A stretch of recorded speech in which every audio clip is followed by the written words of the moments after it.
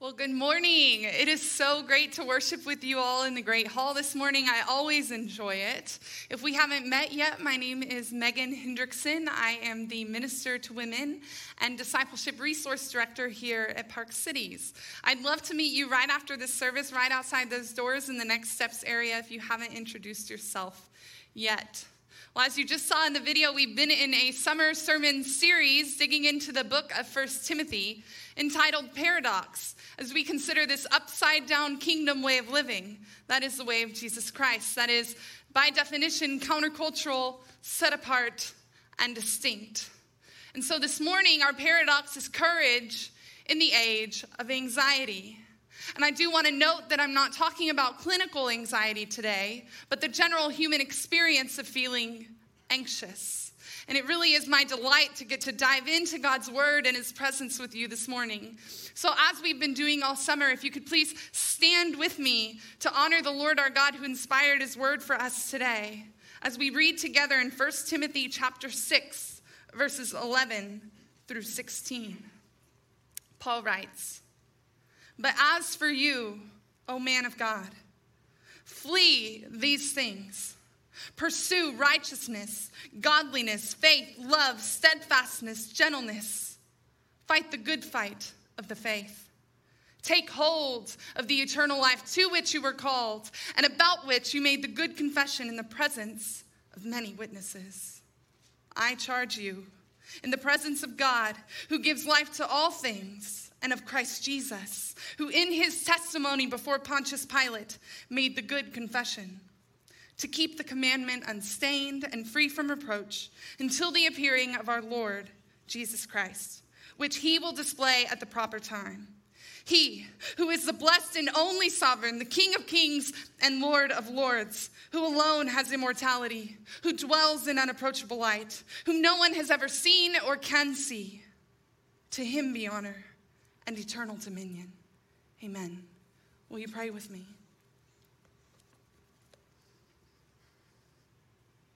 Oh Lord our God, you alone are the only sovereign, the King of kings, the Lord of lords. There's never been anyone like you. There never has been, there never will be. And yet you see us, God. You saw fit to create us, to love you in response to your love for us. You choose to reveal yourself to us by your Spirit and in your word. So Holy Spirit, will you illuminate your word of truth for us today? Holy Spirit, will you speak? I have nothing to offer anyone here about 1 Timothy chapter 6, but I believe your Holy Spirit in me does. So Holy Spirit, we want to hear from you. God, this time is yours, and so are we. Have your way among us for your glory and our good. Amen. You may be seated. So as I said, this summer we're digging into paradox, and you'll see as we jump right here into verse 11 in 1 Timothy chapter 6, it starts perfectly for our sermon series because Paul is writing to Timothy as he's serving among the church at Ephesus, and he says to Timothy, "But as for you, O man of God." But as for you, O man of God. You see, Paul earlier in this chapter has been calling out false teachers in the church at Ephesus. But now he's speaking directly to Timothy, and he's calling him to live a set-apart, distinct, different, upside-down kingdom way of living. Right? And likewise, as you've noticed all summer, we've seen that Paul is not only encouraging Timothy, but God has given us this word today to encourage us personally. So if it's helpful for you as you read today, I want to give you permission as you read this to hear the word of the Lord. But as for you, O man of God, but as for you, O woman of God, but as for you, O child of God, flee these things. Flee these things. Well, that's another interesting way for us to jump into the text because you can't help but wonder halfway through the chapter, what are these things that we're supposed to be fleeing? Timothy and us today. Well, it could be a number of things. All summer we've been in 1 Timothy and we've seen how Paul's been calling out the shortcomings of leadership in the church at Ephesus. So it surely could be one of those things. But I think most recently you can look at verses 4 and 5 of this same chapter 6 as Paul's calling out false teachers, and he describes them as having an unhealthy craving for controversy, and for quarrels about words. Make note of that word quarrels. We'll come back to it soon. Which produce envy, dissension, slander, evil suspicions, and constant friction among people who are depraved in mind and deprived of the truth. Paul says, flee these things. And then he says, pursue righteousness, godliness, faith, love, steadfastness, gentleness. So Paul says, flee and pursue. This is strong language because to flee is to run fervently away from. And to pursue is to run fervently toward. So Paul is not saying instead of fleeing, pursue. Paul's saying flee and pursue. In the kingdom of God, we are to flee and pursue. And pursue what? Well, he tells us. Do you hear it? Righteousness shines in the face of injustice. Godliness shines in the face of evil. Faith shines in the face of disbelief. Love shines in the face of hate. Steadfastness shines in the face of inconsistency. And gentleness shines in the face of cruelty. Paul says, flee those things, but pursue these good things. These good things our soul so desires. And I have to ask, who most radiates every single one of these qualities to the fullest extent? Is it not Christ Jesus our Lord? The one our soul truly desires, the only one we were created to worship. Flee those things, pursue these good things, pursue Christ Jesus, our King. In the kingdom of God, we're to flee and pursue. But to flee is not to pursue, just as to flee is not to fight. I think about it this way. Several years ago, I had a friend who was dating a guy, and they seemed like a pretty good match on a lot of counts, except for they weren't quite on the same page when it comes to faith in Jesus. You see, this guy had grown up in a cult that was marked by morality. And although he had since left the cult before they started dating, I remember talking to my friend and saying, just because he left that cult doesn't mean that he ran straight into the arms of Jesus. Just because he fled that cult doesn't mean that he is actively pursuing a relationship with Jesus. You see, I think of that when I think of fleeing is not pursuing. To flee is not to pursue. To flee is not to fight. So if you'll jump forward in verse 12, that's our memory verse for this week. And I invite you to join us as we allow God to write his word on our heart. Verse 12, Paul says, fight the good fight of the faith. Take hold of the eternal life to which you were called and about which you made the good confession in the presence of many witnesses. Fight the good fight of the faith. Remember, I told you to mark in verse 4 that word quarrels. Those false teachers who have an unhealthy craving for controversy and for quarrels about words. Well, that's fighting language, isn't it? Quarrels. But now Paul's telling us to fight. So some fights are not worth fighting. Some fights we've got to flee from, like these fights. But some fights are good fights.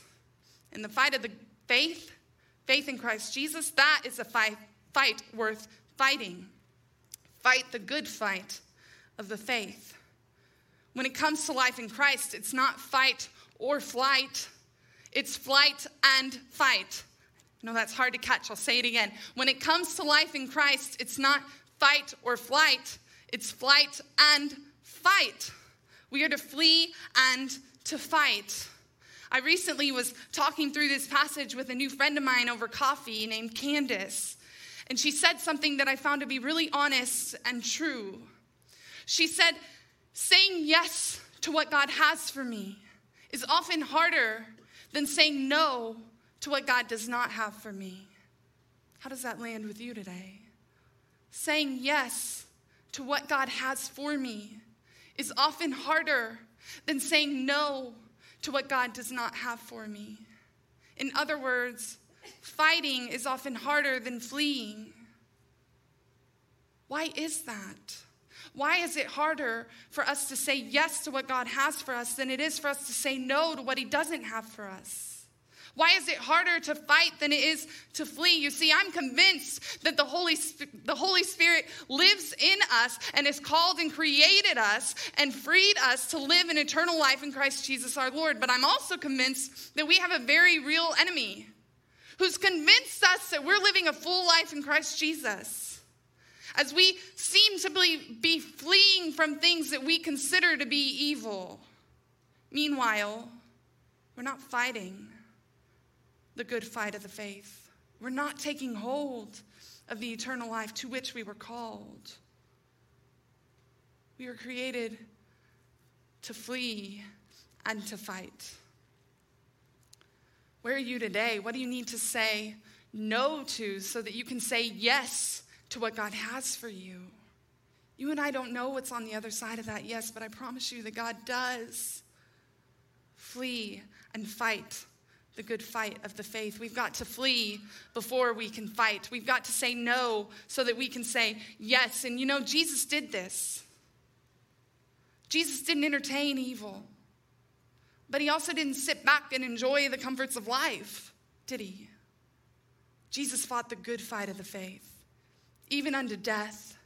And you better believe he proved victorious over death and sin and evil as he rose from the grave, as he made a way for us to take hold of eternal life in Christ Jesus our Lord. He made a way for us to have courage in the age of anxiety, because you see, courage is not experiencing anxiety.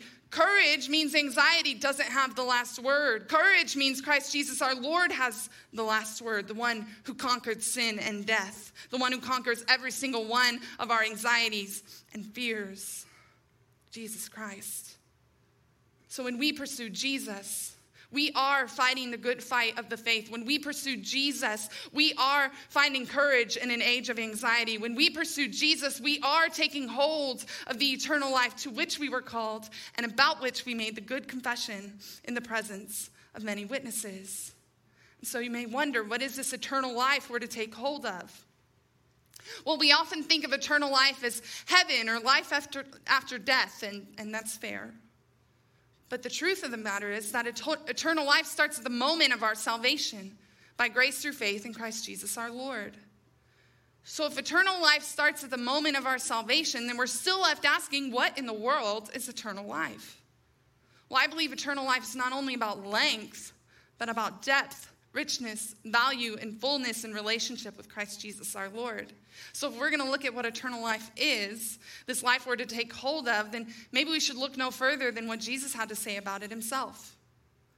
In John 14:6, Jesus says, I am the way, the truth, and the life. No one comes to the Father except through me. So Jesus said he is the life. Well, you may say, well, he doesn't say he's the eternal life, and that's fair too. So let's jump forward a few chapters. In John chapter 17, verse 3, Jesus is praying, and would you know he's praying for us? And Jesus says this, and this is eternal life. Okay, let's look.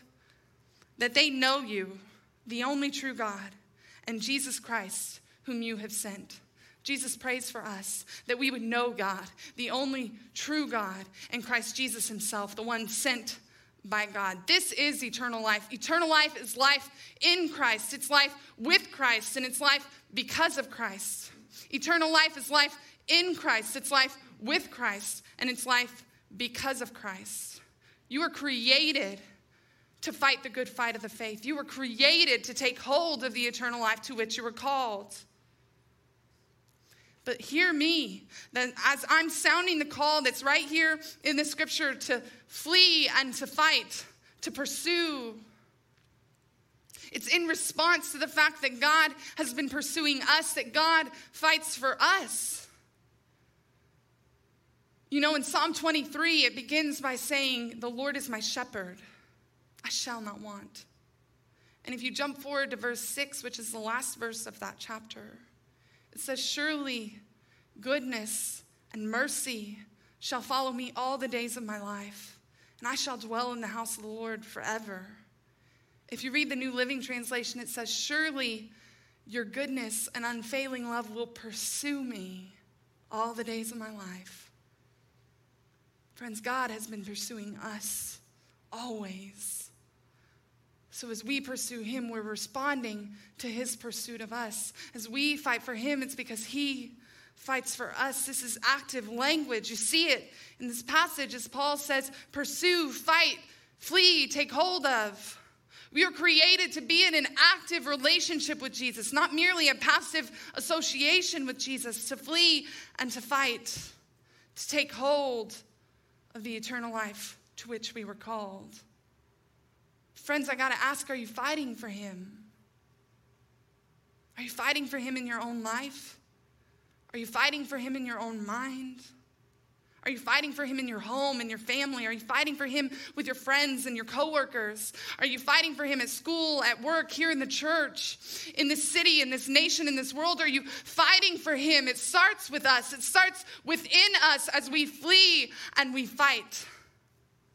We are created to flee and to fight and take hold of the eternal life to which we were called and about which we made the good confession in the presence of many witnesses. But have you made that good confession? Have you confessed and believed that Jesus is Lord and God raised him from the dead? If not, maybe today is the day of your salvation. Maybe today is the day that you need to make that good confession in the presence of many witnesses. Maybe today is the day that you begin eternal life with Christ, in Christ, and because of Christ. And if you have made that good confession, then I want to ask you to remember the day of your salvation. Where were you? What was happening? What changed for you that you confessed and believed that Jesus is Lord? How did you see Jesus?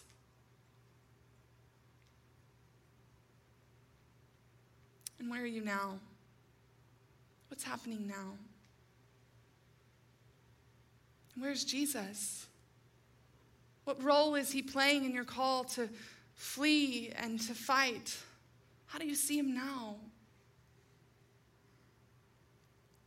If you'll turn with me just a few pages to the right, we'll be in Hebrews chapter 12. We'll be in the first 3 verses of Hebrews chapter 12, and as we read it together, I want to ask that you look for similarities between this brief passage in Hebrews to what we've been looking into in 1 Timothy chapter 6. So Hebrews chapter 12, verse 1, the author writes, "Therefore, since we are surrounded by so great a cloud of witnesses, let us also lay aside every weight and sin which clings so closely, and let us run with endurance the race that is set before us, looking to Jesus, the founder and perfecter of our faith, who for the joy that was set before him endured the cross, despising the shame, and is seated at the right hand of the throne of God.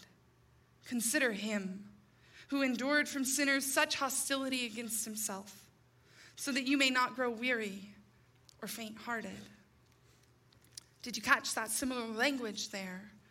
You know, the English Standard Version translates this very gently when it says, "Let us also lay aside every weight and the sin which clings so closely." Several other translations will use language like throw off, strip off, put off, get rid of, fling aside. The point is, sin is no joke. Get it off of you. Flee. Do you hear that? Not just set aside, throw it off. Flee. But every translation says, and run. And run. With endurance, with patient endurance, with patience, run. Lay aside and run. Throw off and run. You see that language is the same language of 1 Timothy chapter 6. To lay aside and to run is to flee and to fight. But how do we run? And how do we fight? Well, Hebrews tells us at the start of verse 2, it says, looking to Jesus, the founder and perfecter of our faith, who for the joy that was set before him endured the cross, despising the shame, and is seated at the right hand of the throne of God. Consider him who endured from sinners such hostility against himself, so that you may not grow weary or faint-hearted.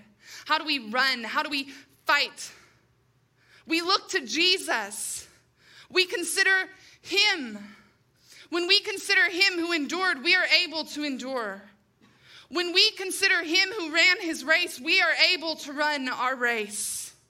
When we consider him who had joy, we find joy. Don't you know that the joy that was set before him, we just sang it, was not only being with the Father and sitting at the right hand of the throne of God. John tells us in chapter 1, in the beginning was the Word, and the Word was with God. The Word was God. Jesus is the Word. Jesus has always been with God. So the joy that was set before Jesus as he endured the cross for us was not only to be with the Father, but it was to be with us. It was to be with us. It was to have eternal life with us as we live with him. Friends, flee and fight. Take hold of the eternal life to which you were called and about which you made the good confession in the presence of many witnesses. You see, we find courage in an age of anxiety when we consider him who endured the cross and scorned its shame for the joy that was set before him. We were created to flee and to fight. Because to flee and to fight is to take hold of the eternal life to which we were called and about which we made the good confession in the presence of many witnesses. To flee and to fight is to truly live eternal life in Christ Jesus our Lord. And so as we prepare to take the Lord's Supper together in just a moment, I want to ask that you reflect on Jesus, that you respond to Jesus. What do you need to say no to so that you can say yes to what God has for you? What do you need to flee so that you can fight?